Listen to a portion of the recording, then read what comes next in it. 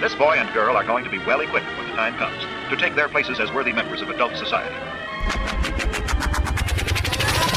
Aloha, y'all. This is Daniel Eisenman, the host of the Breaking Normal podcast, where my guests are all invited based on the frequency of synchronicity, all done in person, and all trailblazers in the breaking of all things normal. Aloha, and welcome to is this like the 130th Breaking Normal podcast? Holy moly. Erin Meschke, local super mom, freedom fighter. We talk about civil disobedience, silent protest, the food pyramid, the power of zoning out, raw milk freedom, not spending money in Boulder, pineapple cough syrup, bad bills, and bonds that you can leverage against elected officials so that they can stop their fascist communist mandates. How do you like that? So this is some valuable information where it's not just about complaining, but it's more about awareness of the issues, acceptance of what's going on, and then taking action to change them in an upgraded direction.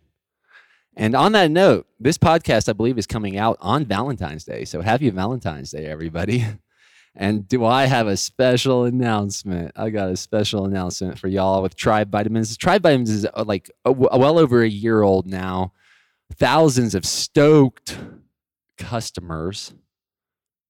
So happy. I'm not sure if it's over 2,000 or not when I say thousands, but we just had a doctor that put in a huge order. And actually our number one demographics of customers are probably doctors and moms and naturopaths and chiropractors. And what does that tell you? So right now the bison liver is really working. You know, that people ask, what is the truth? I kind of lean towards the truth is what works. And it seems very adaptogenic, meaning that it helps people with their own issues that I think are mostly underlying with having low B vitamins or low iron, zinc, or copper, or low vitamin A. So it's like a nutritional assurance to hit any of those gaps with the most bioavailable God's formula type of those. It's not like we're adding anything. These are bison organs, freeze-dried.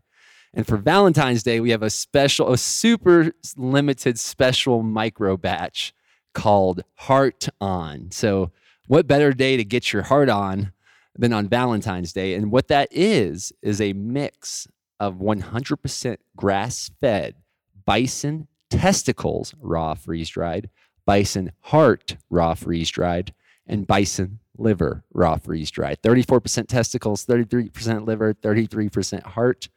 And let's just say if you're in the market of baby making or muscle making, I would highly recommend you getting this food that's been used as medicine well before there was ever pharmacies on these lands from a North America's biggest land mammal and the national animal, the American bison. I don't know if y'all have been around a bison and a cow, but if you are what you eat and organ meats are this powerful, don't you think we should probably be going with animals such as bison and elk that were indigenous to this land before humans were even here rather than the genetically modified cow? Anywho, some thoughts. And I'll tell you, the bison testicles are, I don't know if magical is the right word, but it does something to someone's essence and consciousness and the pheromones they give off. Let's just say if you are looking for a boost in testosterone, please don't do it the normal way through the pharmacy. Please give this a go first. So I would not take these every day, but I would save them for something special, like before a big workout or a big Valentine's Day date. So they should be available to order on the website by Valentine's Day, and then we should be shipping them out within a week or two. The powder's already made. We just got to get them in capsules, slap those labels on the bottle, and celebrate all the inevitable testimonies that are for sure coming in. We've had some people try different batches, prototypes of these, and it's pretty miraculous. I don't know how to describe it in a PG level. So let's just say like brings attention to like. And I think a lot of people can improve their liver and heart health. And then the whole testicle thing is a whole nother conversation. So instead of me trying to describe an ice cream sundae with words, I think the best way to do it is to try it yourself. And someone says, won't this reduce the bison population with taking their testicles? It's a great question. So basically, this is an economic situation. There are 100 million cows versus about 400,000 bison. And 92% of bison, from my understanding, are grain finished, meaning our supply is very limited. And no animal has been killed for Tribe Vitamins. We're basically buying the byproducts of only the grass-fed suppliers in the country. And in reality, supply meets demand. So if we can demand more bison instead of only beef/cows as a country or as a civilization, then obviously the economics will work out where the bison population will increase rather than decrease. It's really the ranchers who are perpetuating the population since the Europeans came over and isolated the bison with the indigenous people and almost made them extinct. So we went from like maybe a few hundred bison in the late 1800s, early 1900s, aka almost extinct, to now almost 500,000. And the mission of Tribe Vitamins is to bring more awareness to grass-fed bison, 100% grass-fed bison. And we're doing it. Actually, there's been several companies that have popped up since Tribe Vitamins have started that are slinging bison organs as well. But we know, I know the supply chain from scratch, from start to finished. And the finishing product is just getting so many testimonies. I feel like it would be remiss for me not to testify about all the things I hear. So if you want to check out some of those testimonies, you can go to tribevitamins.com. You can check out the Tribe Vitamins Instagram page. And most importantly, you can try Tribe Vitamins. And I would highly suggest ordering a bottle of the Heart on Valentine's Day before they get snagged. Because we have sold out of our previous, these testicle products work so well and they're so limited that we've basically sold out of every batch that we've created up to this point. And we have about 100, I think, 130 bottles or so available, maybe 100. It depends on a few things. And I think they're going to be priced at $69. That's pretty punny, huh? Hard on, $69 on Valentine's Day. And there'll be 80 caps in each bottle. So it's kind of a smaller bottle because it's not meant to be used daily every month, like every day of the month. It's more used for those special occasions. And the paradox is what's not special. So I'm so excited to hear from y'all when you get these in your body and see what gets lit up. And yeah, keep breaking normal. If y'all are enjoying these podcasts, please leave a review. Tell us what you want to hear more of or less of, or what you want to see more of or see less of, or anything that we can do to improve your experience of enjoying the Breaking Normal podcast. Because if we're catalyzing a state of enjoy for you, then I think we're doing something right, huh? All right. I see lots of cool messages coming here. I'm actually doing this intro live on Instagram. And I'm really excited for y'all to meet Erin and be inspired to take action on what matters the most. Truly appreciate y'all. Any final questions on Instagram before we head off to the next adventure? I just got out of the river with a previous podcast guest. I'm talking icy river. Jennifer Juniper. It's called Keep Breaking Normal. Araya, stop scratching that poor ear of yours. Anybody else have pit bulls with ear problems? Anywho, much love to y'all. And we're going to keep doing it. We're going to keep breaking normal culture, because culture, like water, is supposed to stay in movement in a state of change. The issue is when someone tries to hoard it or keep it stagnant or pretend they own it. No. Let's glow with the flow of life, baby. Grow with the flow of culture that's always changing. That's the one truth. Keep doing it, y'all. Much love. Aloha, y'all. I'm 3 for 3. This is the third podcast 3 days. I interviewed my friend Mason from Australia, who's like a Taoist herbalist who has a dietary supplement company called Super Feast, where they sell antler extract, which I'm interested in. Wow. And then yesterday, a medical doctor from Los Angeles, who's also more like an Ayurvedic medical doctor that had to create his own practice with the chaos that's going on there. Mm-hmm. And now you, Erin Meschke. Yes. And we're here in Boulder. The snow's coming down. It's beautiful. Thanks for joining. Yeah. We met down the road at what I guess what you would call a freedom meeting for local business owners. Yeah. And I was there and I shared about Tribe Vitamins. And then it turns out you knew all about eating liver. Yeah. It seems to be part of one of the paths of your life that I would love to talk more about. It's like a very Weston Price influenced super mom of 4 kids. At one point you were mentioning you had 4 kids under 4. Yeah. I mean, when my youngest was born, my oldest was not yet 5. So I did have 4 kids, 4 and under 4. a couple months. But and now they range from 20 to 15. So it's Wow. just crossed over the threshold where I can no longer say I have 4 teenagers, because I have for the last few years had 4 teenagers. But yes, my oldest is now 20. When was his birthday? Her birthday, Her- my her- oldest, she just turned 20 in November. Okay, nice. Wow. Yeah, that's a big deal right there. We've had a few parents. I interviewed another local friend that's very into freedom. If that's what we're going to coin it. Yeah. Who has 5 kids, Uh-huh. and it's not easy for him to get away. Yeah. So props to you. You Well, seem they're like you all got they're all a little older right now. Yeah. So my oldest 3 are, my oldest 2 are graduated. My oldest 3 are working part-time to full-time at different jobs. My youngest is homeschooling, but he's 15. So I can leave the house. It's not like I have to have a babysitter anymore. homeschooling. That's something I would like to talk about schooling with you. And but yeah, I'm also interested in like your consumption of organ meats and the ancestral way of feeding your family. Yeah. And very much into talking about the Boulder stand up. The Boulder people are standing up for freedom in Boulder. Yeah. Because you seem to be on the front lines of that, and I've been very impressed and inspired how you're able to articulate what's going on in a way where people can take action. Yeah. Rather than just be confused. Yeah. Well, I guess I grew up with the philosophy being told to me by my parents that you can't just complain. You have to have a solution. So if there's going to be an issue, you need to figure out a way that you can institute change, or you need to shut up about it. I mean, like, to just continually complain about it, it's not going to accomplish anything. So what, as a parent in Boulder County, which seems to be on, I would say, some reason really standing up for like the communistic agenda. Yeah. I mean, I don't know why, but here Which we is are. 180 degrees different than, so we were in Colorado when we graduated from college. All 4 of our kids were born here, and then we moved to the West Coast, to Portland and San Jose for a total of almost 13 years. And when we left, Boulder was totally different than it was when we came back, 15 years ago. We've been back for about 2 years now.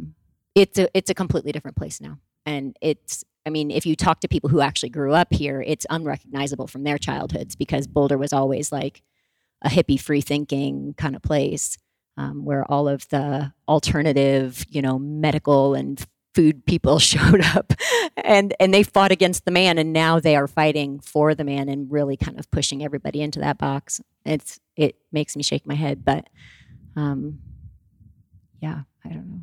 Yeah, I've heard it. I've met a lot of locals that have been here for a long time, and I've heard there was at one point a really big movement of like deadheads moving into South Boulder.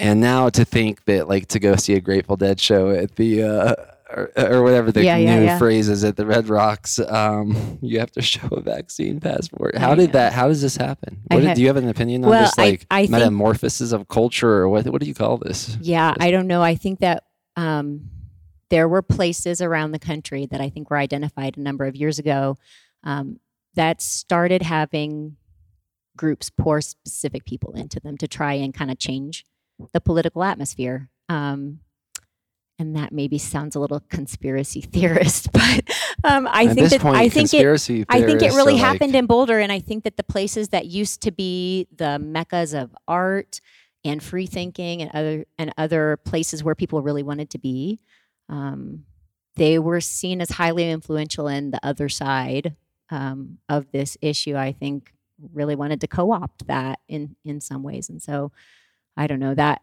that's part of it. I think that there are places where highly liberal forms of thinking actually end up devolving. Like, they get so liberal to the point where they don't have anything left to hang on to. And so then you just end up following an ideology, which is, I'll probably ruffle some feathers, but that's like veganism is something that I actually incredibly teach against. And when people I've converted vegans in my cooking class before they come to my cooking class normally, just because I think if you're going to hold on to an an ideology that's actually harming yourself, because most vegans that I've ever known have ended up with really intense health issues. And so when you end up with intense health issues, if you're going to hold on to this ideology just for the sake of ideology and you're going to harm yourself, that's a really strange way of thinking. There have been things in the past that I've thought and aligned with that at the point when they were actually harming me, I changed my mind, because that was like, it was counterintuitive, right? But I think that there are some things like around the injections and other stuff where people have an ideology, and even when they see it's hurting themselves or hurting people around them, they can't let go of the ideology.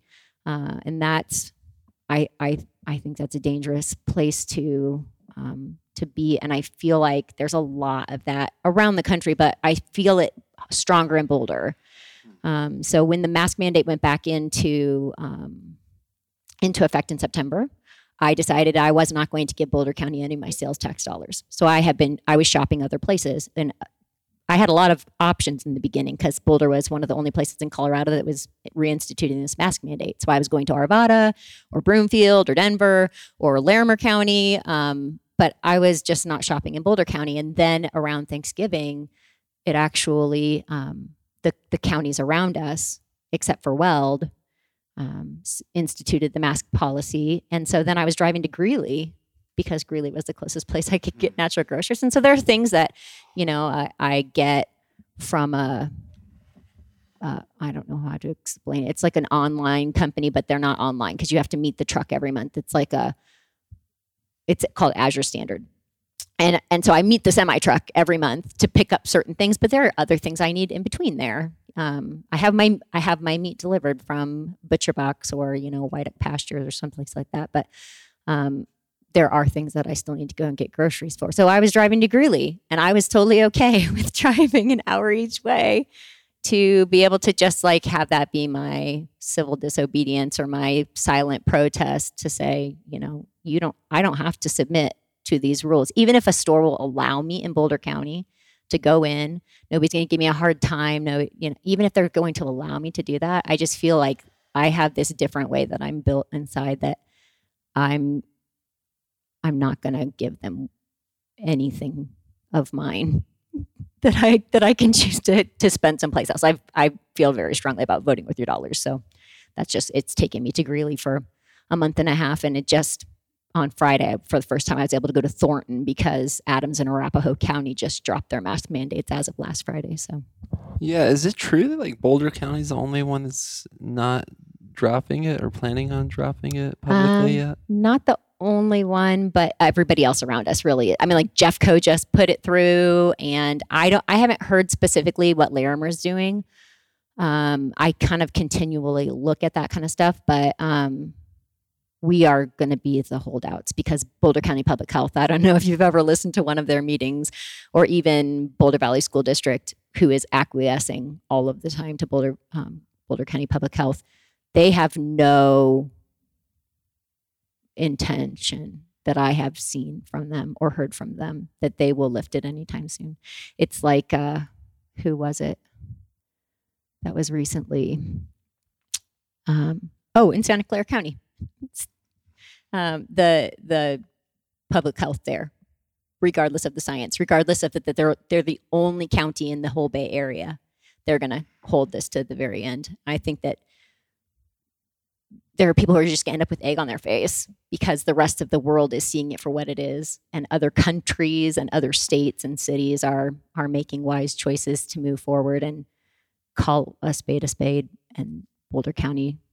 I said this at my last public comment at the Boulder Valley School District meeting, is that how can the incredibly intelligent people in Boulder be the ones who are going to end up on the wrong side of history because you're not actually looking at the science. You just there's an agenda, I feel like, that has been pushed forward, like that ideology I was talking about before. Well, is it possible they're like contractually obligated to do this to not pay back funding or something? I guess it is possible that there's some kind of, under the table deal, but something else I addressed at the last BVSD school board meeting was that this federal funding is actually not tied in any contractual way to submitting to a mask mandate.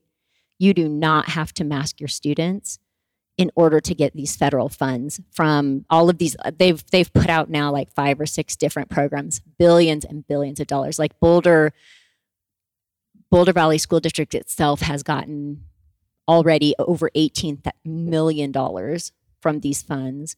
And then they've just submitted applications for another $20 million to come in the next little while. And so I can't help but wonder: are they saying that we will follow mandates? So I've talked to superintendents around the country who have gotten these funds and have never masked their students. So it's and not. It's payback.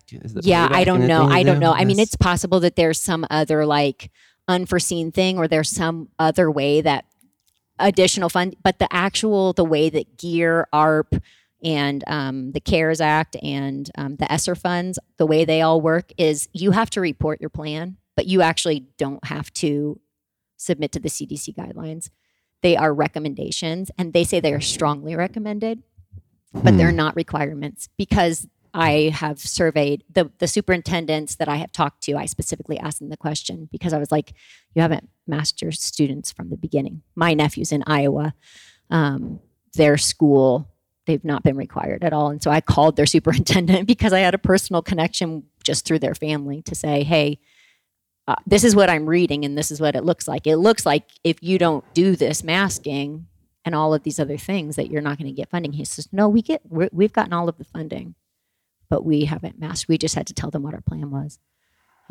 So there are places I think that are using the idea of like it might a requirement. Look good. It might look right. better. We're gonna do this because it's what the CDC recommended, but the CDC has proven through this entire last couple of years, well before that, but specifically in the last couple of years, that they have an agenda and not necessarily science to back it up. So. Yeah, I saw this really touching video this morning. I don't know if you saw this, where it was like the teachers were announcing tomorrow as a school in Las Vegas that there's no longer required to wear a mask, and it was like a bunch of young children that just went crazy. I didn't see it, but I'm sure it was amazing. I mean, it was partly sad too, because I'm like, first of all, why are they? This should never be even a discussion in the first place. Totally. And second of all, to see those kids, the real stokedness. Yeah. I mean, these kids were like screaming and ripping their mask off. I'm like, this is a situation the kids are aware of as well. And like, this is crazy. Well, but the problem is, I think that there are other places where we have so terrified our children in the middle of this that when they're told that they can take off their masks, they're actually potentially going to be kids who are going to be crying because they're going to be thinking they're putting themselves at danger, or they're putting their grandparents in danger because maybe they could get this horrible thing and they're going to kill their grandparents, because that's what they've been told for the last 2 years. And so as much as a child should just be able to celebrate their freedom and see the faces of their friends and their teachers, like there are kids who are going to come out of this completely terrified because they've had their minds just completely warped over the last 2 years by people that they should be able to trust, to not make them afraid for something that they don't need to be afraid for. That's wild. I mean, it definitely seems to be an agenda at play with indoctrinating the newer generation. Totally. What is that agenda? Well, I think that when people in power, the more uncertainty there is, the more that people really look to someone else to solve it for them. I don't know that that's the way that it always has been, but I feel like that has really increased in the last few decades, where we want someone to tell us what we need to do, even if it's not something that's good for us. I mean, look at the food pyramid. The food pyramid was like completely corrupted because the government subsidized the growing of grains around our country. And so grains ended up on the bottom with, 10 to 12 servings, which did nothing in those decades except make us fat and more sick. And then when you start spraying those grains with Roundup and other stuff, and then people are getting fatter and sicker because they're eating a patented antibiotic with every corn chip that they're putting in their mouth or every bite of cereal that they're eating because that's what they were told to eat for breakfast. I think that there is a certain place where if government can make more uncertainty, then they can come in and be the savior. And if you can be the savior, then people are just not going to question you in the same way because they feel like they needed you. And there's also a certain point where if people start to question, you just put more I mean, we've seen censorship and just mass confusion with everything in the media, and that's been coming from the top down, changing their ideas about what we should be doing every other week. I don't know. I'm sure I know that there's an agenda. I just don't know how best to articulate it right at this moment. Yeah, I don't think anyone really does because it is just so. There's a very divisive chaoticness to it.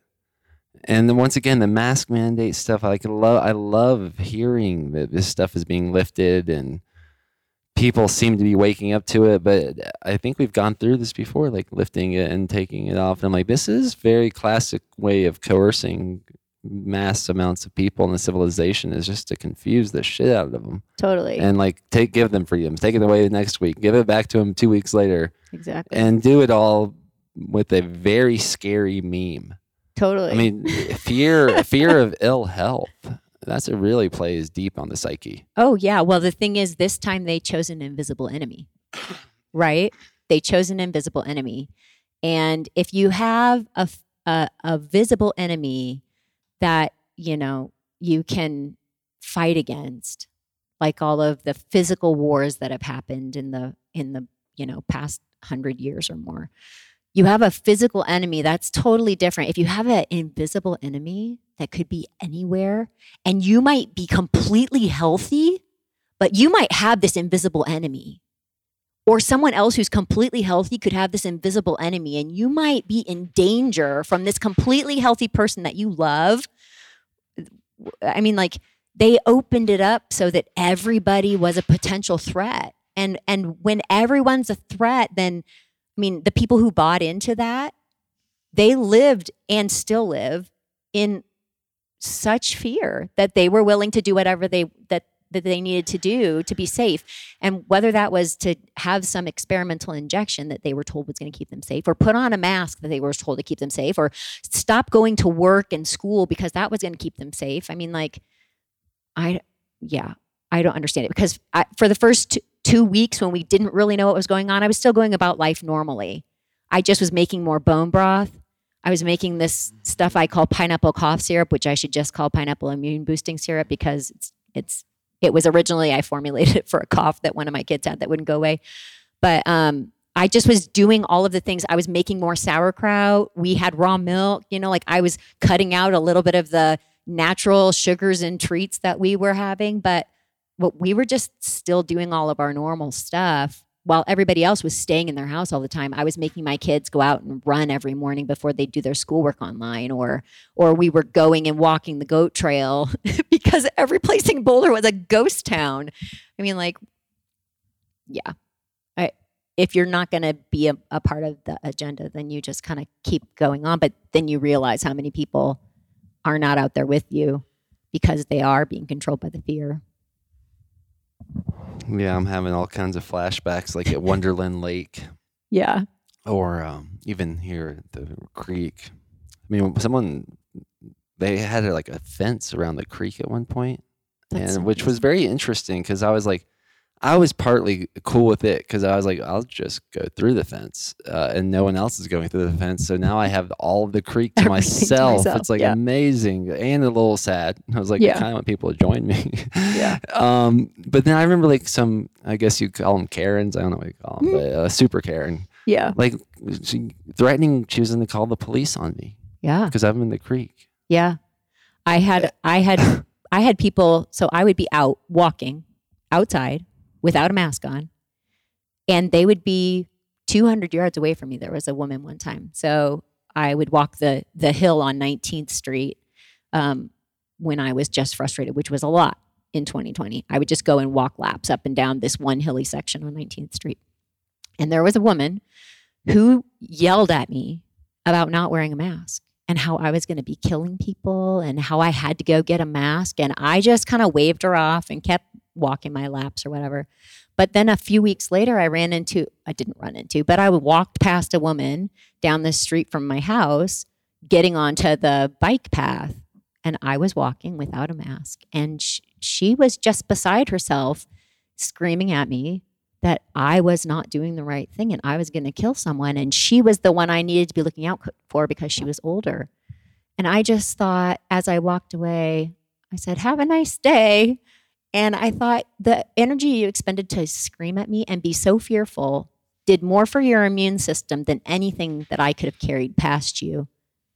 I didn't touch you. I didn't breathe on you. I wasn't coughing when you saw me or anything else. Like, you did more for your immune system to be tanked than I ever could have. So I don't know, that it's the responses of people has definitely been eye-opening and a little alarming at times. I'm so in awe of how you're I think it's really inspiring how you've taken the stance of not even giving Boulder County your tax dollars by shopping at the stores here. I've been more like to me, I've taken it as like more of a fun, like real social experiment. I'm very into breaking normal memes or normal cultural norms. And right, that's the name of the podcast, right? Yeah. So I'm okay. And I will admit I'm understanding what a rare breed I am in that situation. That I'm willing to go into a store and have someone really have an experience. I will observe them have an experience over me. Yeah. And I don't get too fun. It's not too much for me to where I need to fight, flight, freeze, or do for a facade or do something crazy. I can be with them. And I've had a lot of weird, cool, awesome, sometimes scary experiences. Yeah. And the one most recent, I knew this store, this lady's, I've had a really crazy time with her once before, and I haven't really gone in that store anymore, but I wanted to for this time. I wanted to get real quick, two things quickly. And I was almost out, and I saw her coming like a raging bull. Like I could see her in my peripheral. But I was so close to checking out that I went with a strategy of completely ignoring her. Yeah. Like literally not acknowledging her. Like it would be like if someone was approaching you in the street that was inebriated up to no good. Sometimes I'm pretty good at just not even seeing them. Yeah. But keeping myself safe. And it was weird. The more I ignored her, the less I saw her, but she was getting crazier and crazier. She was screaming about how there's and the other employees looked like the manager actually was there at first, and he just walked away. He was like, I don't want to get involved with this right now, but this girl was ready. Yeah. And the checkout lady, me and her, we kept going on, but she really went with it, that the Boulder is still under mandates. Here's your mask. Do you need a mask? Are you going to get a mask? Can you wear this mask? And then finally just threw it on the cashier and left and said something about there's still mandates. Oh my And goodness. I'm just like, wow. She had an experience, it was like a breakthrough. I don't know. That was a big experience on my nervous system, just ignoring her. Totally. And I'm like, wow, for her, that must be there. I imagine she's getting maybe addicted to the adrenaline rush of being that frontline soldier for this agenda. Oh yeah. Well, it's been shown in studies that the chemicals that your body produces when you're angry are actually addictive. So people who are angry often are probably angry often because their bodies have become addicted to those chemicals and that response. And even the I don't know, catharsis isn't the right word, but that release, it becomes a cycle and it's hard to break. And I'm not perfect in it. You can ask my family. I am plenty not perfect in that. Yeah, I guess there's just this weird permission for people that wanted to be that righteous Pharisee or the person that gives the rules. They finally have a very socially acceptable. Yeah. It's almost in a weird way, it's embraced by a certain culture. Well, and it is even celebrated. I mean, like the celebration of it. there was an article a few weeks ago in the news talking about how people should celebrate if unvaccinated people die. And they should actually like make fun of their obituaries and other things, like they weren't vaccinated, serves them right kind of stuff. And I don't know, like people thought that all of the crazies came out of the woodwork when Trump was getting elected for president. I mean, like we've seen a whole lot more crazy come out of the woodwork in response to this whole, us against them, you're vaccinated, I'm not vaccinated, you're wearing a mask, you're a virus denier or whatever else. Like we've seen a whole lot more crazy in the last 2 years than I feel like, there was a lot of ugly that came out before, but I feel like that you're just seeing a whole different, very honest side of people. Just because the situation it's been so intense for so long. Yeah. So, and now instead of just complaining about it, what do you have? I know you're doing a lot of things. Do you have recommendations for other parents, particularly that might be listening, or other kids, students? A lot of students might be listening to this, like college students. And whatever you can say about, because there's this conversation around bonds that to me sounds like, wow, this sounds like this could leverage some power against maybe politicians, or I'm not exactly sure who. And any elected and appointed official that could technically leverage stuff around. Yeah, so I'd love to hear about any advice around what to do, what actions to take, and anything you can say about the bonds for sure. Okay, well, I guess if I was going to start kind of at the beginning, I would say for parents and other students and people to take the best care of themselves, I think you actually have to put in the best things. So that for me starts with food. I teach an ancestrally based cooking class, and I help people with health issues. I don't have any extra letters behind my name because I've spent the last 2 decades raising children and reading and listening to podcasts and, finding things out, changing things with my own family, helping people who were close to me, solve sleuth health problems and figure out ways to kind of solve those things outside of the medical model. But I think that what you put into your body with your food and your water, because your tap water is horrible, and the things that are in, especially in Boulder with the experiments that they've done here, show that you just don't need anything out of your tap water. So if you don't have a Berkey filter or something that's, getting all that junk out, and a Brita filter is not enough. But if you don't have that stuff coming out, or a good clean source of spring water or something, you're putting bad stuff in the beginning. So seed oils, they need to be out. If you can't think clearly because your body doesn't function, I think that's the biggest starting spot. I think the next place is, how you are digesting your emotion, because you can have undigested food and that'll cause problem. But if you're not taking care of your emotions and that kind of stuff, it will build up just like, if you're constipated.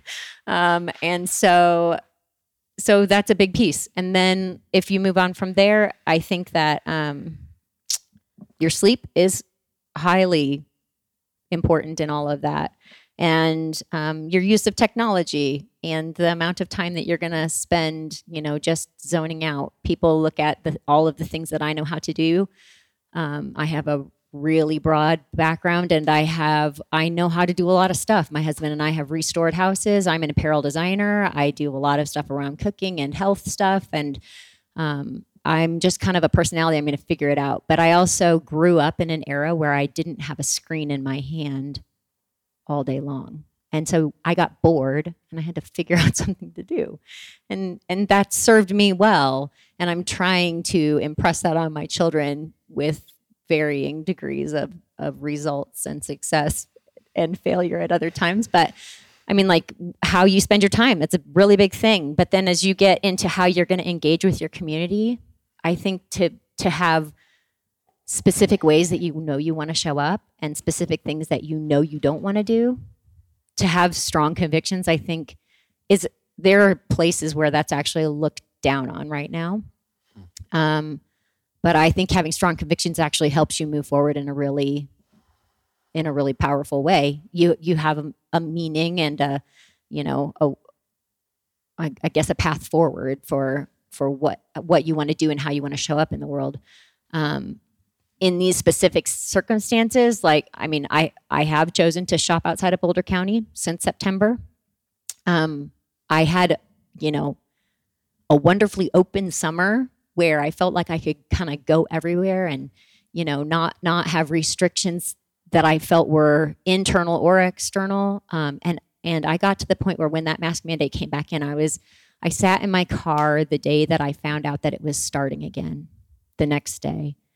And I had this moment of like, almost like physically shaking because I was so angry that it was coming again. But then like an hour or two later, after I had, finished running my errands and gone out and gotten my raw milk from the farm, I had this kind of epiphany, like, I don't have to be in a county. I'm like, I still live in this county. I didn't move, but I don't have to be in the county to do business. Like that's something that it's an easy thing for me to pull off. And so I've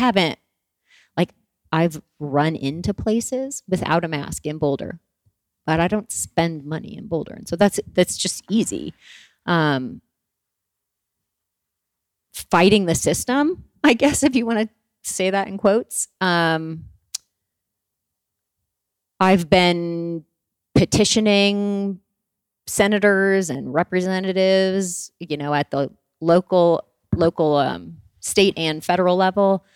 And I'm not sure how much any of that helps. I've testified against bad bills in the last year and a half. And I think that public comment's super important. I think our lawmakers should be listening to us because technically that's their job and we elected them to do that. I'm not sure how much it actually happens because I have testified against a couple bills, and then you list after there are overwhelming comments in opposition of something that the state legislature is trying to push through. Overwhelming comments against it. They kind of act like, even though they've just heard 35 or 40 people say this is a bad idea and give all myriad of different answers and perspectives, they continue to move forward with it like it didn't make any difference. So beyond running for office and actually changing things yourself as the person who ends up in charge, I'm just going to continue to give public comment at the school board meetings until I see the change that I think needs to happen, because I think that masking our children is criminal. I think that it hurts their psychological and their intellectual way they show up in school and at home. And so I'm just going to keep doing that. One of the things you had asked me to talk about the bonds. One of the things that I've been working on since November is trying to figure out what does that look like in the state of Colorado.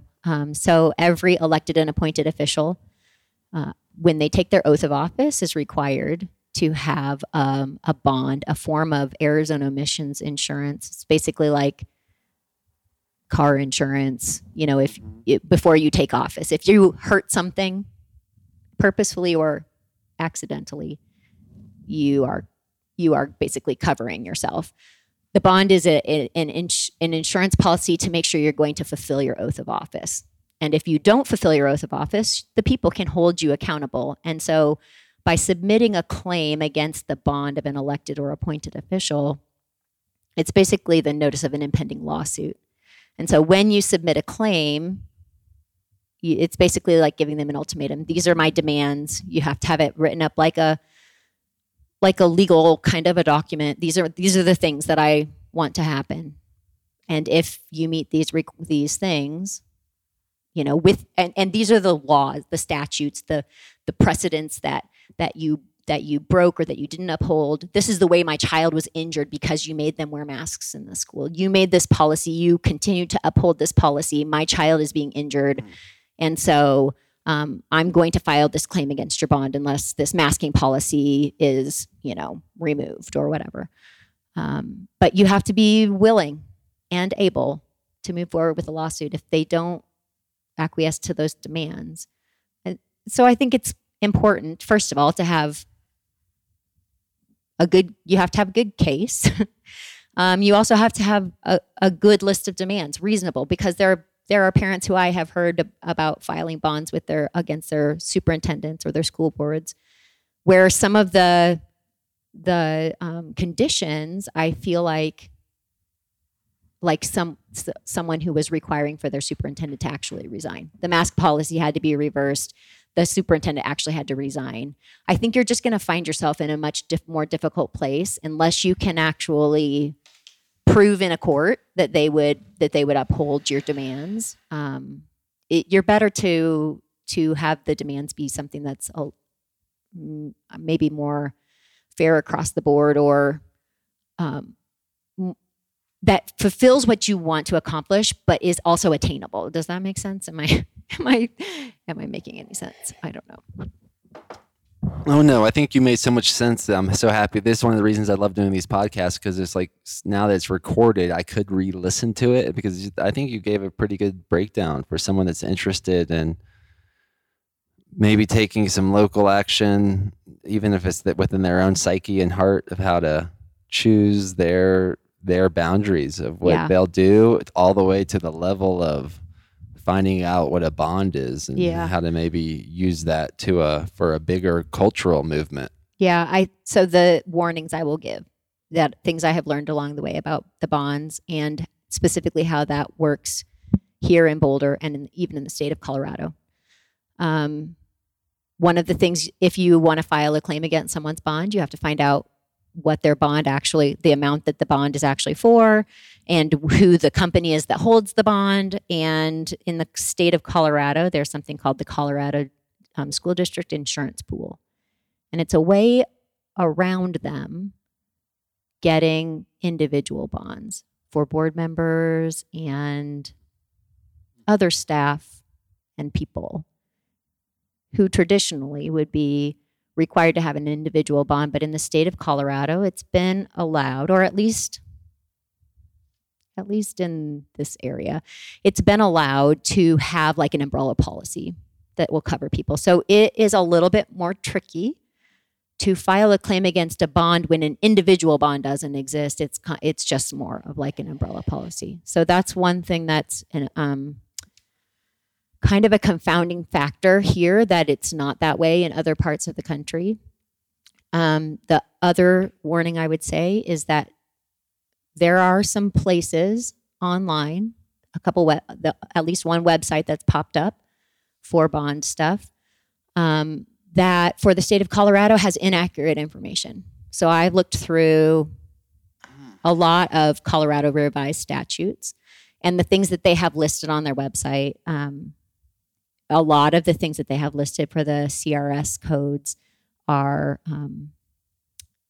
not applicable to this arena, and they don't have things up listed on their site. And I've tried to get in touch with them to help them correct it, but they haven't been getting back to me. So just going to a website that makes it seem like you can do this, on your own, and we're going to help you and whatever else. It might just not be as straightforward as that. And especially, I think that Colorado's tried to make that hard. It sounds like an attorney would be helpful if someone. I mean, what kind of attorney specializes in this? Well, I don't know if any attorneys are really specializing in this. The thing that I have found is that a lot of attorneys aren't really willing to touch these things because they get expensive. Well, they might not that they're not willing, but you have to have a lot of money to be able to push something through like this. And you can do it pro se on your own without an attorney. But I was warned by an attorney, because I actually had a contact with an attorney who was a friend of mine. And she warned me, you can totally do it pro se. You can file all of the lawsuit stuff on your own, but they will bury you. And especially Boulder Valley School District. I don't know if you're familiar with the recall effort that went around a few months ago, but the people who were initially circulating the petitions were harassed by not necessarily school board members, but by people who were associated with the school board in some way. And so I think that the district's attorneys would try and bury a parent if they came at it on their own.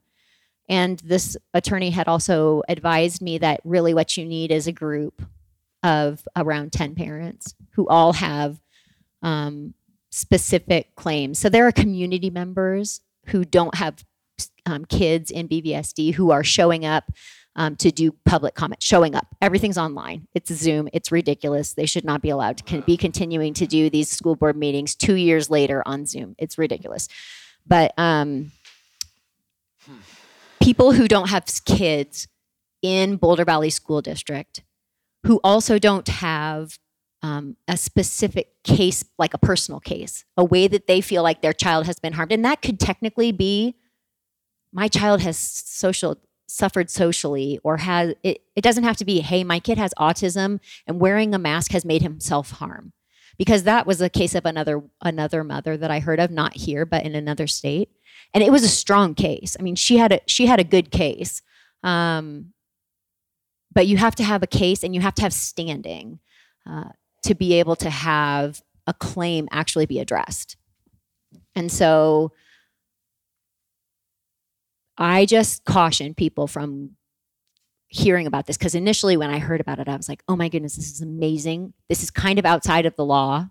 That's what my initial understanding was, is that it was outside of the whole legal system that we could get this accomplished. Because if they acquiesce to your demands or your threat of a lawsuit without having to press forward, then you have avoided the legal system. But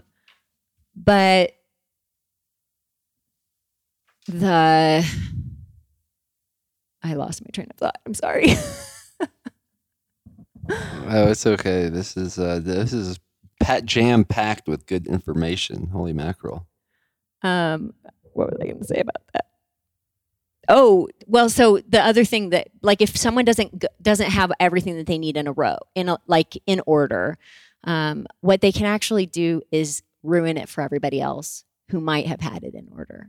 If you go off half-cocked and you don't have all of the information and you don't have a good case and you just go to your school board and you say, I know about bonds and you guys are going to, take down this mask mandate because otherwise I'm going to put a claim against your bond, and you don't understand all of that, and you don't understand that the board members of BVSD actually don't have an individual bond, then you're going to screw it up for somebody else who's going to come and actually have a plan later on. Early on in my research, I was listening to a podcast, and Robert F. Kennedy Jr. was being interviewed, and he was talking about the autism omnibus case a number of years ago, and how they had worked so hard, and they had all of these, thousands and thousands of parents and all of these affidavits and all of this information. And then this lawyer pops up in Oregon and says, we can do it. We can prove that, vaccines cause autism.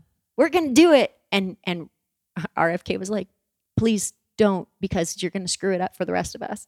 And he was like, no, we can do it. We have the information. We can prove it. He went ahead and pressed his case in Oregon and lost, and set them back years, and actually probably impacted some of the results from the omnibus trial, just because he wasn't willing to wait and do it properly. And so, those are my biggest warnings to parents who maybe want to do it. Community members, you can't technically file a claim against the bond because you don't actually have a place to file a lawsuit, as far as I understand it from the legal perspective of the lawyer that I consulted with. You actually need to have a student within the system.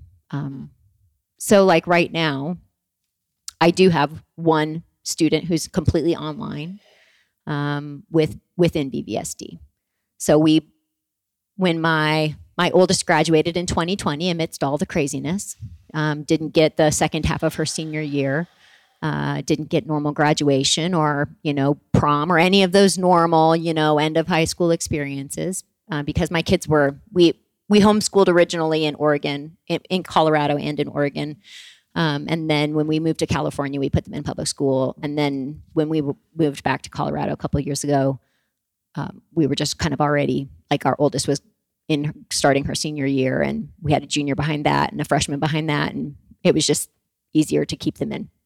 So keep them in public school? Yeah, keep them in public school because at that point we had thought, oh, Boulder High looks great.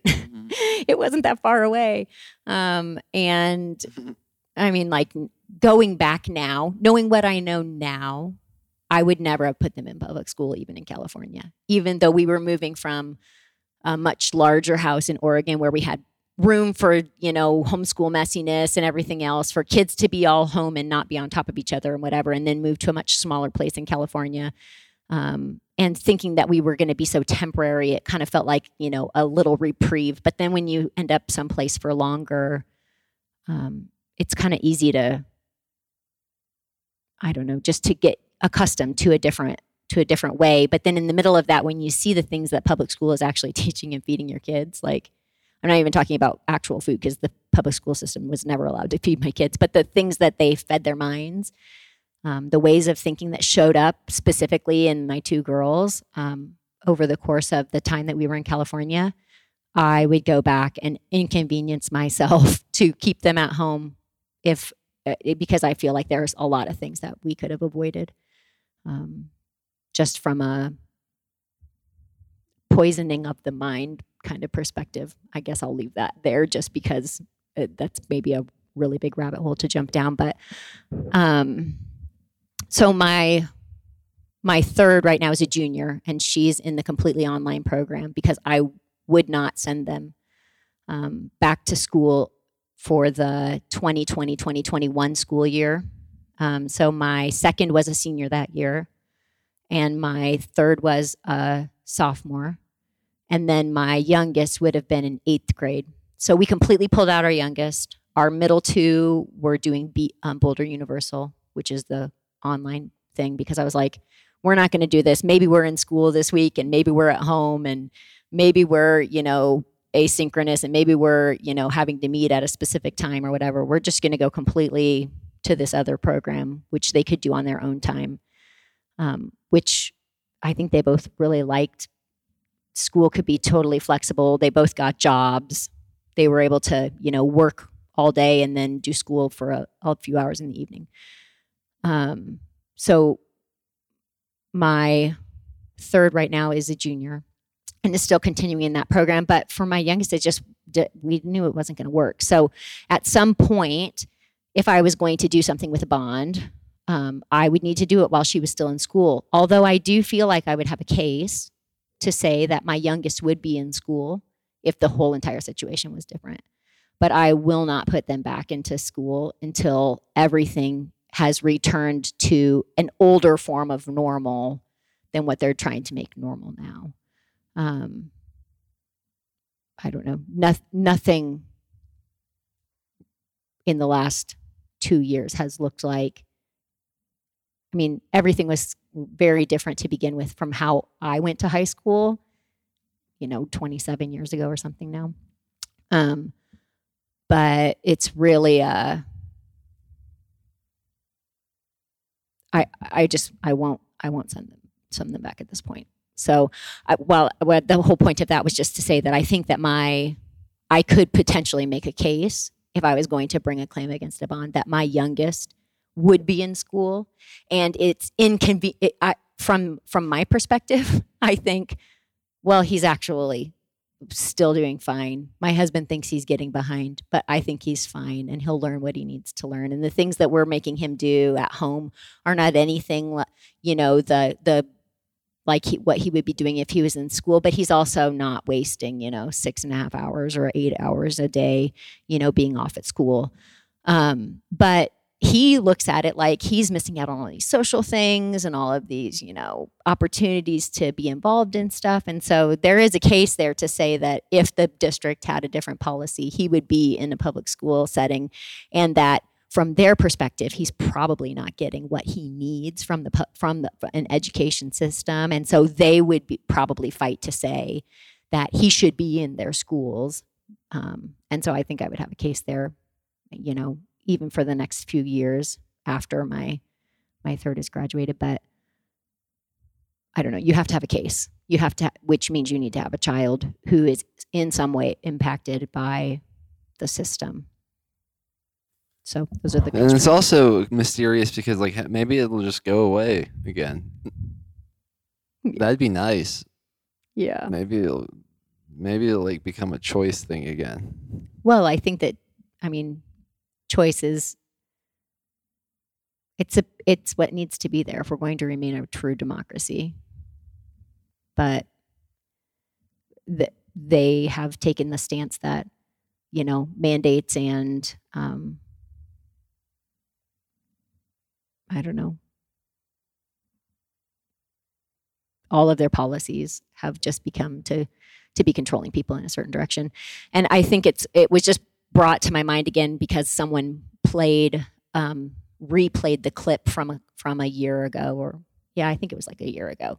So Lena Wen, Dr. Lena Wen, is like a CNN medical advisor or something like that. And she was on national television, saying, we really, before we start to release all of these restrictions and these lockdown measures, we need to people have to get vaccinated before we release these, or why are they going to get vaccinated?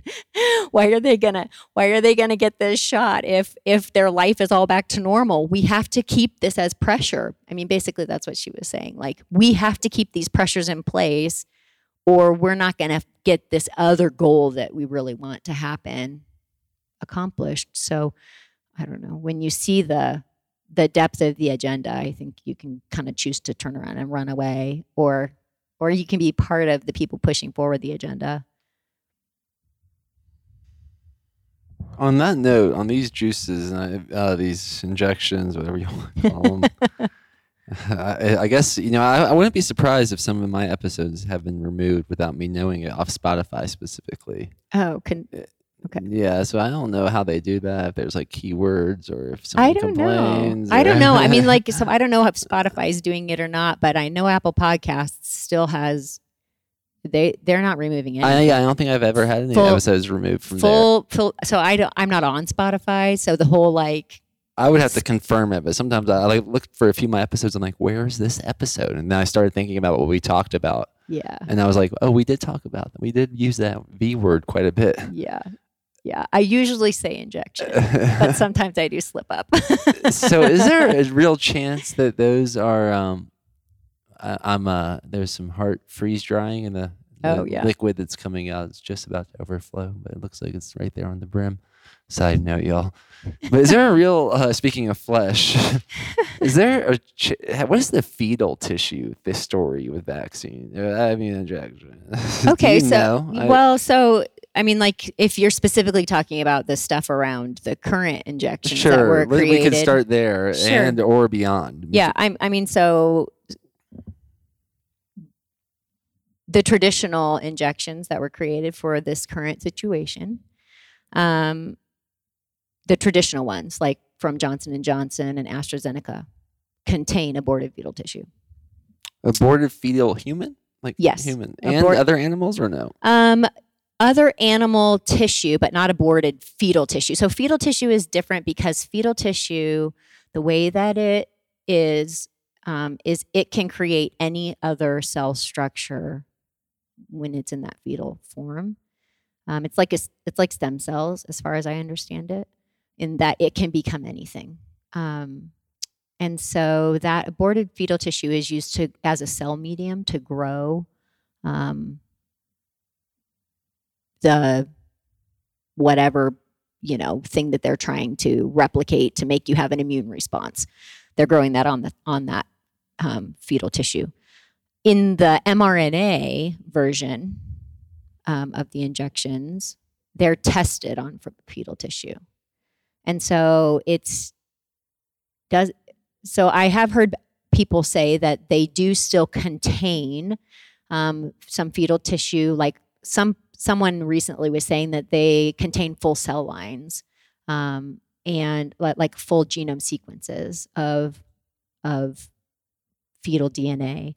I haven't been able to confirm that for this specific thing because, with trade secret and whatever else, there are things that are, not listed on the Pfizer ingredient list that was FOIA'd by Erin Series law firm for ICANN. And so they say that the only things that aren't aren't listed, or the thing that was redacted was water. But there are things that they don't have to list just because it's trade secret. And so as long as they can call it trade secret, it doesn't have to be put on that ingredient list. But so the mRNA injections are tested on fetal cell lines. And so people who have an issue with, using fetal tissue or not wanting that inside of themselves, if you have any issue with abortion, you really shouldn't be taking any of these injections. But as you go back to even all of the previous injections that have ever been made for childhood vaccinations and whatever else, a lot of those, not all of them, but a lot of those contain aborted fetal cell lines. And they're used in the development of those vaccines as well. So the things we see, there are so many things that I think actually contribute to the current health crisis in our country.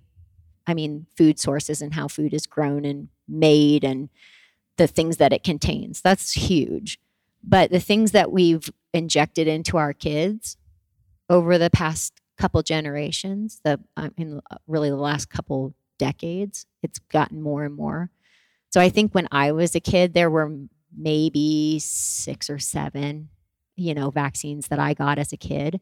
And right now, from birth until 18, there are 72 doses of 16 vaccines that will be given to our kids. And if the COVID shots are ever mandated, that could go up to 75 mandatory doses. So it's from what age to what age? 72 doses? 72 from birth to 18. And really, most of those, like 69 of those doses, maybe it's like 67 or 68 of those doses, are within like the first 4 or 5 years.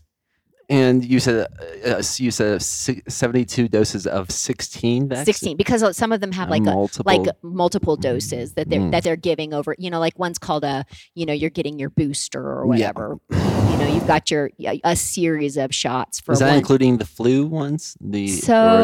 I think so. I'm not sure that if flu is it's I think it's a part of those. But the flu shots for kids that are actually like recommended, that's not actually. So the flu shot and what like the Hib, I think, which is like influenza B or something like that. I don't remember what the H stands for. But that one is I think technically a flu shot, but it's not. It's not like 72 doses doesn't include a flu shot every year. That's not what that includes, if that's what you were getting to. I mean, it's an alarming number. Yeah. Well, and the thing is that if after, all of those additional vaccines and shots for our kids, if they were superhuman healthy right now, it might be completely different. But we have the sickest generation that has ever walked the face of the earth. I mean, like, take out clean water and sanitation and refrigeration and better access to food, just because nutrient deficiency causes so many issues, like historically. But if you just take those things out, our kids have more autoimmune conditions and health problems now than they did, 40 years ago, 60 years ago, 100 years ago, I probably at any other time in history. And like I was saying before, there's a lot of things that are involved in that. It is food, for sure. It is the vaccinations that they're getting throughout their childhood. It is the introduction of new technology and EMF exposure and different kinds of radiation that are non-native forms. I mean, like my husband likes to argue with me that, radiation is always existed. You're going to get more radiation from the sun than from this other thing that I'm concerned about. But the native and the non-native, I think, really plays in. If it's been a part of the earth from the beginning, I think that we just have a different way that it's going to impact our bodies because I mean, even the non-native things, strong people usually adapt. And sometimes it takes a couple generations for that not to be seen, or maybe we just get used to, not performing as highly as our ancestors did. And maybe it just becomes a new normal because we're just used to functioning, in a lower capacity or something. But I don't know. There are a lot of things that I think are impacting it, but the vaccinations and the food are just so huge. And the way that they have decreased in their quality for food, but increased in their quantity for vaccines, like the toxic soup that our kids live in it's just inhumane. And the adults were supposed to be protecting them all of the time. And now they're being subjected to experimental shots to save their grandparents. Like, that's not the way that humanity has ever worked before. You never sacrifice the young for the sake of the old. It just didn't work that way. Wow. Yeah, I had something. It's and okay. And then The trains are jumping the tracks today. It slipped there for a moment. Wow. Do you have anything else you want to make sure you include that we have not spoken about? I think if people want an easy way to get involved, if you start showing up, which is online, which is ridiculous, but showing up and offering public comment, I think every single school board meeting needs to be the entire hour that's allotted for public comment needs to be full, because there are a lot of things that parents and community members need to be expressing to the school board. And it doesn't just need to be a noisy minority that's saying, the same thing every time. I think everybody, it's super easy to do. You just go to the school board website and you sign up for public comment by noon of the day of the meeting. They meet the second and fourth Tuesdays of the month. And I talk about some form of something a little bit different every time, but it's okay if you just have one issue and you want to say the same thing again and again, or if you just want to, have some quotes from some historic figure that totally relates to the freedom or the way that children should really, be educated or something, and you think it's pertinent and you just want to read it. You only have 2 minutes. It's not like you have to put together a 1 hour presentation. It's a short little thing. But not only school board meetings, but the public health right now, I think, is the biggest issue. Boulder County Public Health needs to be held accountable. And as far as I can see, public health, there's no good way to hold public health accountable. These people are appointed by the city commissioners. So unless you elect really great city commissioners, your public health appointees are probably going to be whoever those commissioners are told to appoint. I would assume that those commissioners don't actually vet those people themselves. I think that they're probably being told who to appoint. And I think that probably is coming from a much higher kind of public health mafia, if you want to call it that. But yes, public health needs to hear about it. They need to hear from the community, because there are times, if you listen to their meetings, they are just patting themselves on the back for doing such a great job. And I think that Boulder County Public Health specifically, and how they have handled this pandemic, has been so backwards and so authoritarian that we need to stop letting them think that they've done a good job, because they haven't. But that means that people have to show up online, technically, right now. I wish we could just show up in person, because it's just so much more impactful when they have to look us in the face.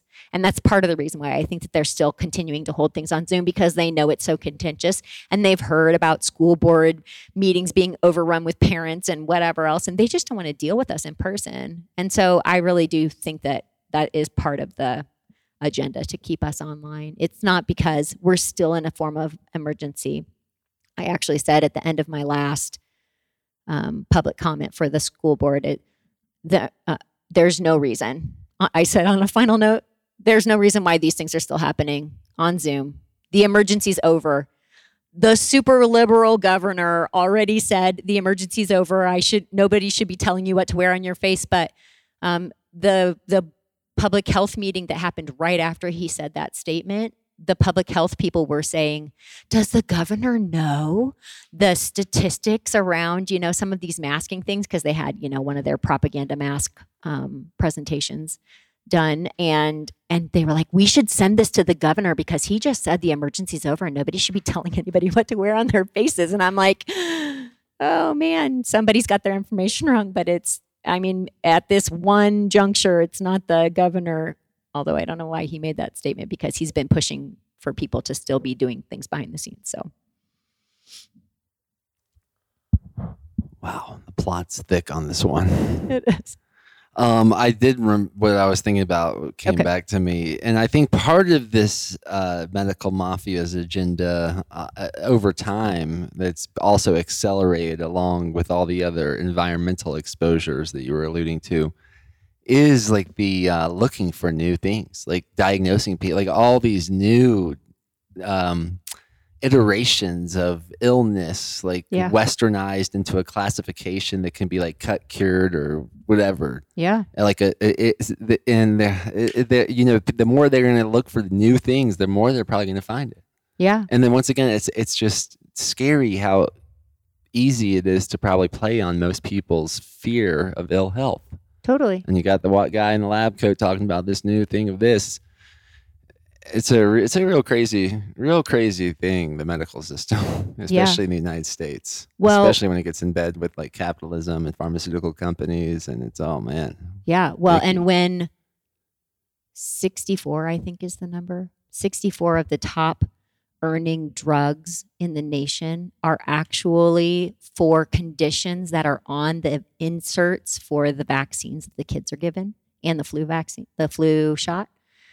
Can you say that again? So there's 64, I think it's 64. It might be 53. I have so many numbers stuck in my head all the time.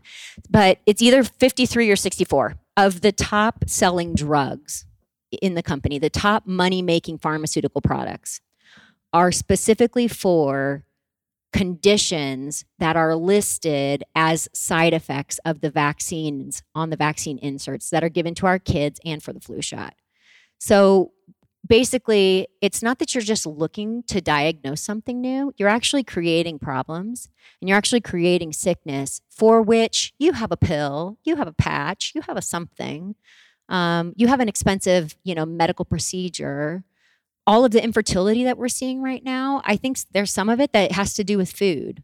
There is some of that has to do with HPV shots that these kids were given in their, prime form, like their pubescent years, and now their fertility, they actually want to use it and they can't. And it's, you can trace it back. Like HPV shot by itself has been one of the most damaging, I think it is the most damaging shot that's been pushed on our kids. And it hasn't even prevented cervical cancer. It's actually caused more cervical cancer than was existing before the shot came into being. It was a minuscule percentage of girls and young women who were ending up with cervical cancer, and there are so many cases that have been reported of, a year or 2 or 4 after an HPV shot that a young lady, not even a woman, has to have a complete hysterectomy because she ended up with cervical cancer from her HPV shot. It's just something that shouldn't be there. So not only are they looking for new things and trying to overdiagnose everything, but they are creating problems with their pharmaceutical things on the injection side, but then also with the food products. I think that the way I try to explain it to people is that there are these spheres. You've got like big oil, which actually feeds into big ag, which actually feeds into big food, which feeds into big medicine, which feeds into big pharma, which feeds back into big oil, because the oil products are also used to make the pharmaceutical things. And so then over top of all of it, you have big government, and big government has their hands in so many things. And somewhere in there now you have to include big tech, because big tech is actually causing some issues in that whole mix too. But when big government has all of their regulatory agencies are captured, the CDC is actually profiting from the industry that they're supposed to be regulating. The FDA is profiting from the industry that they're supposed to be regulating. The USDA is profiting from the EPA, the FFA. You can go into all of them, right? They're all involved in making money in the industries and from the industries that they're supposed to be regulating and protecting us from, right? These big businesses are supposed to have protective measures that the government is supposed to have to protect the people. And when government actually is not doing its job and is actually completely oppositely making the problem worse by not only just not doing its job, but allowing things to happen that are actually harmful for people, that's a really big problem. And so that's maybe making everybody super pessimistic, but I think you have to be aware of the problem before you can actually decide, I'm not going to be part of this. I mean, like, we've almost completely opted out of the standard American diet. Everything that the USDA tells us to do and the FDA tells us to do, we kind of do the exact opposite of that, right? Yeah, those are crazy. Those are crazy things. And the ideas they pass around are wild as well. Even the USDA, just the small amount of animals that the USDA consider USDA animals is amazing. It's like I guess they thought people, and I guess most people they eat 5 animals or less. Like that's what it is. I guess goat, sheep, cow, pig, right, bird, the chicken.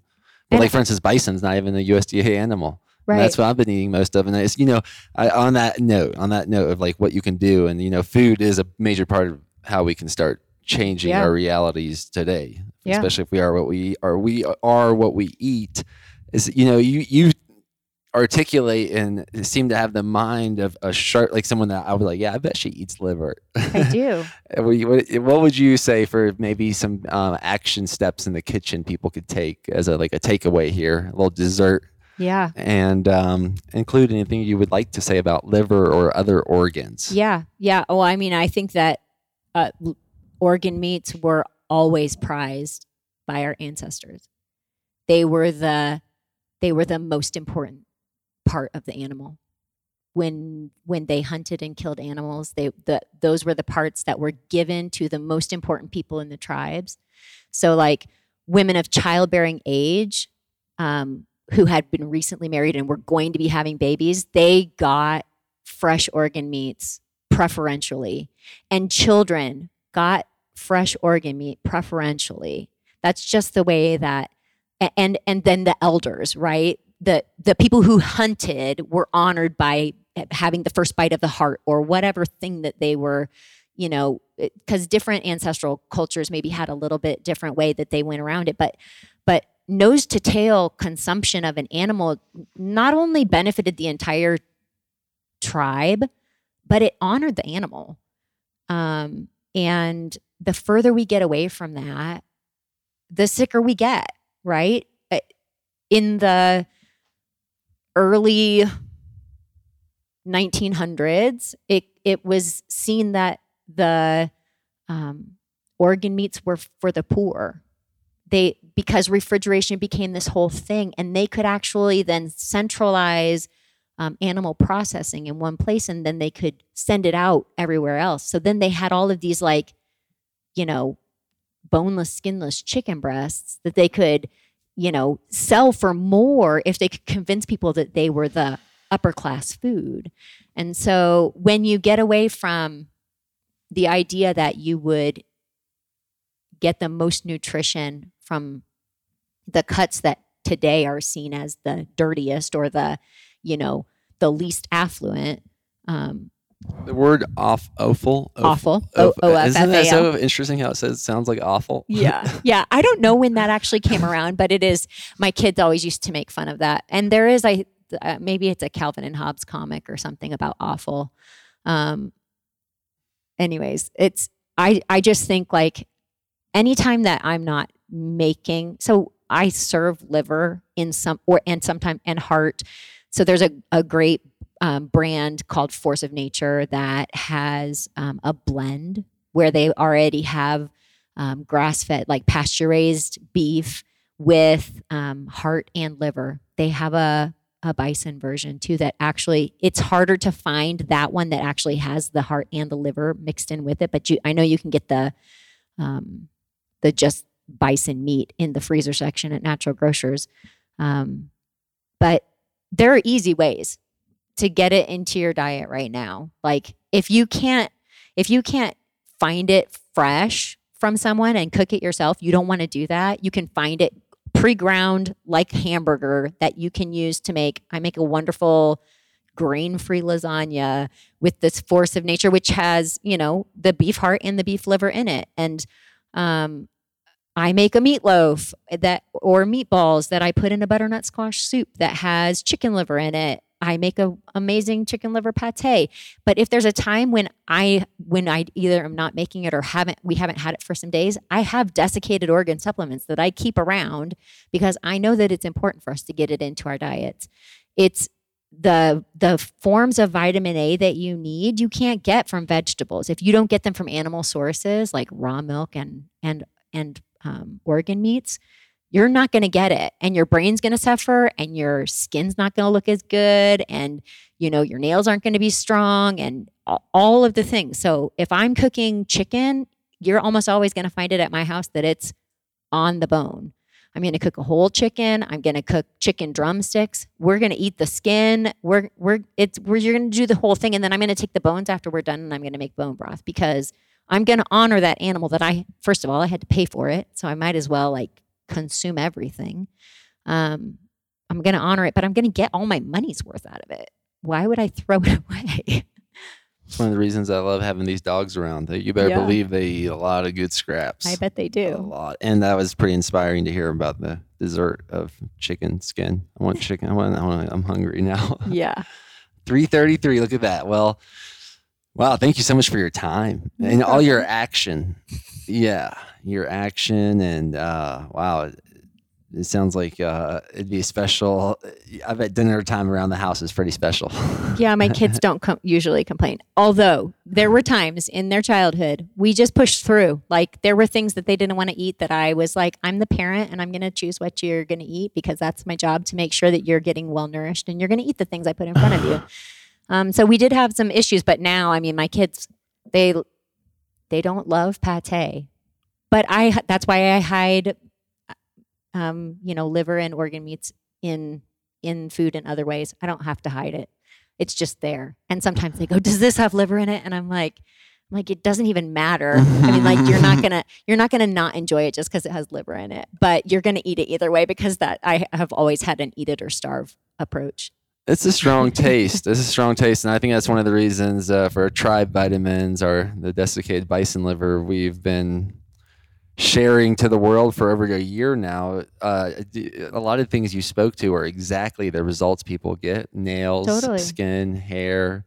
A lot of times, overall, just well-being and gut issues. Totally. But for me, I just take those things every day, and I'll eat organ meats. But I freaking love these desiccated organs. Yeah, it is real. It's like to me, it's like the food that was medicine before there were pharmacies, and that's totally. And I just seems like nutritional assurance as well. Yeah. Well, I mean, in the past, if you had an issue with a specific and your shaman or your whoever, because they didn't have doctors, but they had people who they just knew.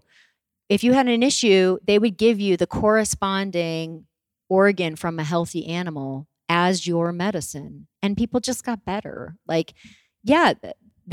if you look at different ancestral tribes like the Hadza that are still around, they don't have neurodegeneration in their old people. They don't have, osteoporosis in their old women. They don't have mental issues.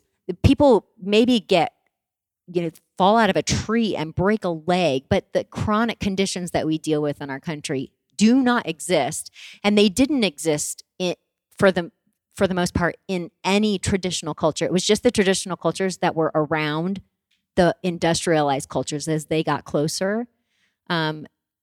the traditional cultures that kind of were in between were the ones who ended up sick, because the missionaries came in and gave them white men's food, and the minute that you start introducing some of those things, you kind of do it to your own detriment. That's not to say that I don't make delicious sourdough bread, because occasionally I do. Oh yeah, I know that's where you're heading to, and I love sourdough bread as well, actually. And just to tie to a little dessert on top of the dessert, to just keep people researching and thinking more about this topic. My understanding for like the bison, they can't harvest the thyroid. Oh, really? And allegedly, thyroid medication is very popular, very popular. Yeah. And I think there's a connection there, and that's kind of what I heard without someone directly saying it. Yeah. And it would not surprise just me. to testify to this this has been around for a long time for a reason. Yeah. And it makes me just wonder too about like the lack of people, because you mentioned the neurodegenerative issues, but the lack of people or the lack of brains and nerve in people's diets. Yeah. And I haven't really consumed much brains. Yeah. Well, and I think that there was a reason why they tried to scare people with, certain brain conditions in cows. And I think that's from cows eating cows. Isn't that correct? Yeah, I think so. Like a cow eats it. I think so. I don't know. But I think that some of those things, they actually circulate, not because it's a common problem that people who were eating brains were having this issue, but that there's an overarching agenda to a lot of the things that are talked down about, right? Because there is an agenda in keeping people sick. That you don't make any money in a hospital with well people. You just don't. Your model has to be for sick people, which is why we avoid doctors. We have a good chiropractor.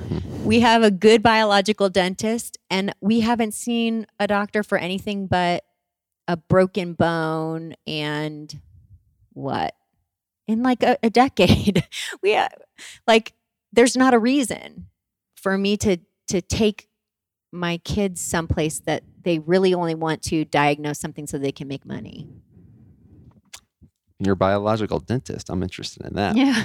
All right. Well, I guess we'll have to cut ourselves off because this could keep going. And I trust y'all who are listening, keep going into researching what really matters to you and taking the most aligned action on it. And thank you, Erin, for inspiring us to continue doing that. If people want to reach out to you, you gave me your email address, which we'll include in the show notes, but it's miss_Meschke@hotmail.com. That's it is. MRS_MESCHKE@hotmail.com. Yeah, because I'm just that old, and it's just way too complicated. I know we're not doing a video, but you could probably just hear it in her voice. You are definitely healthy and thriving, and I would guess most people would be shocked by your age.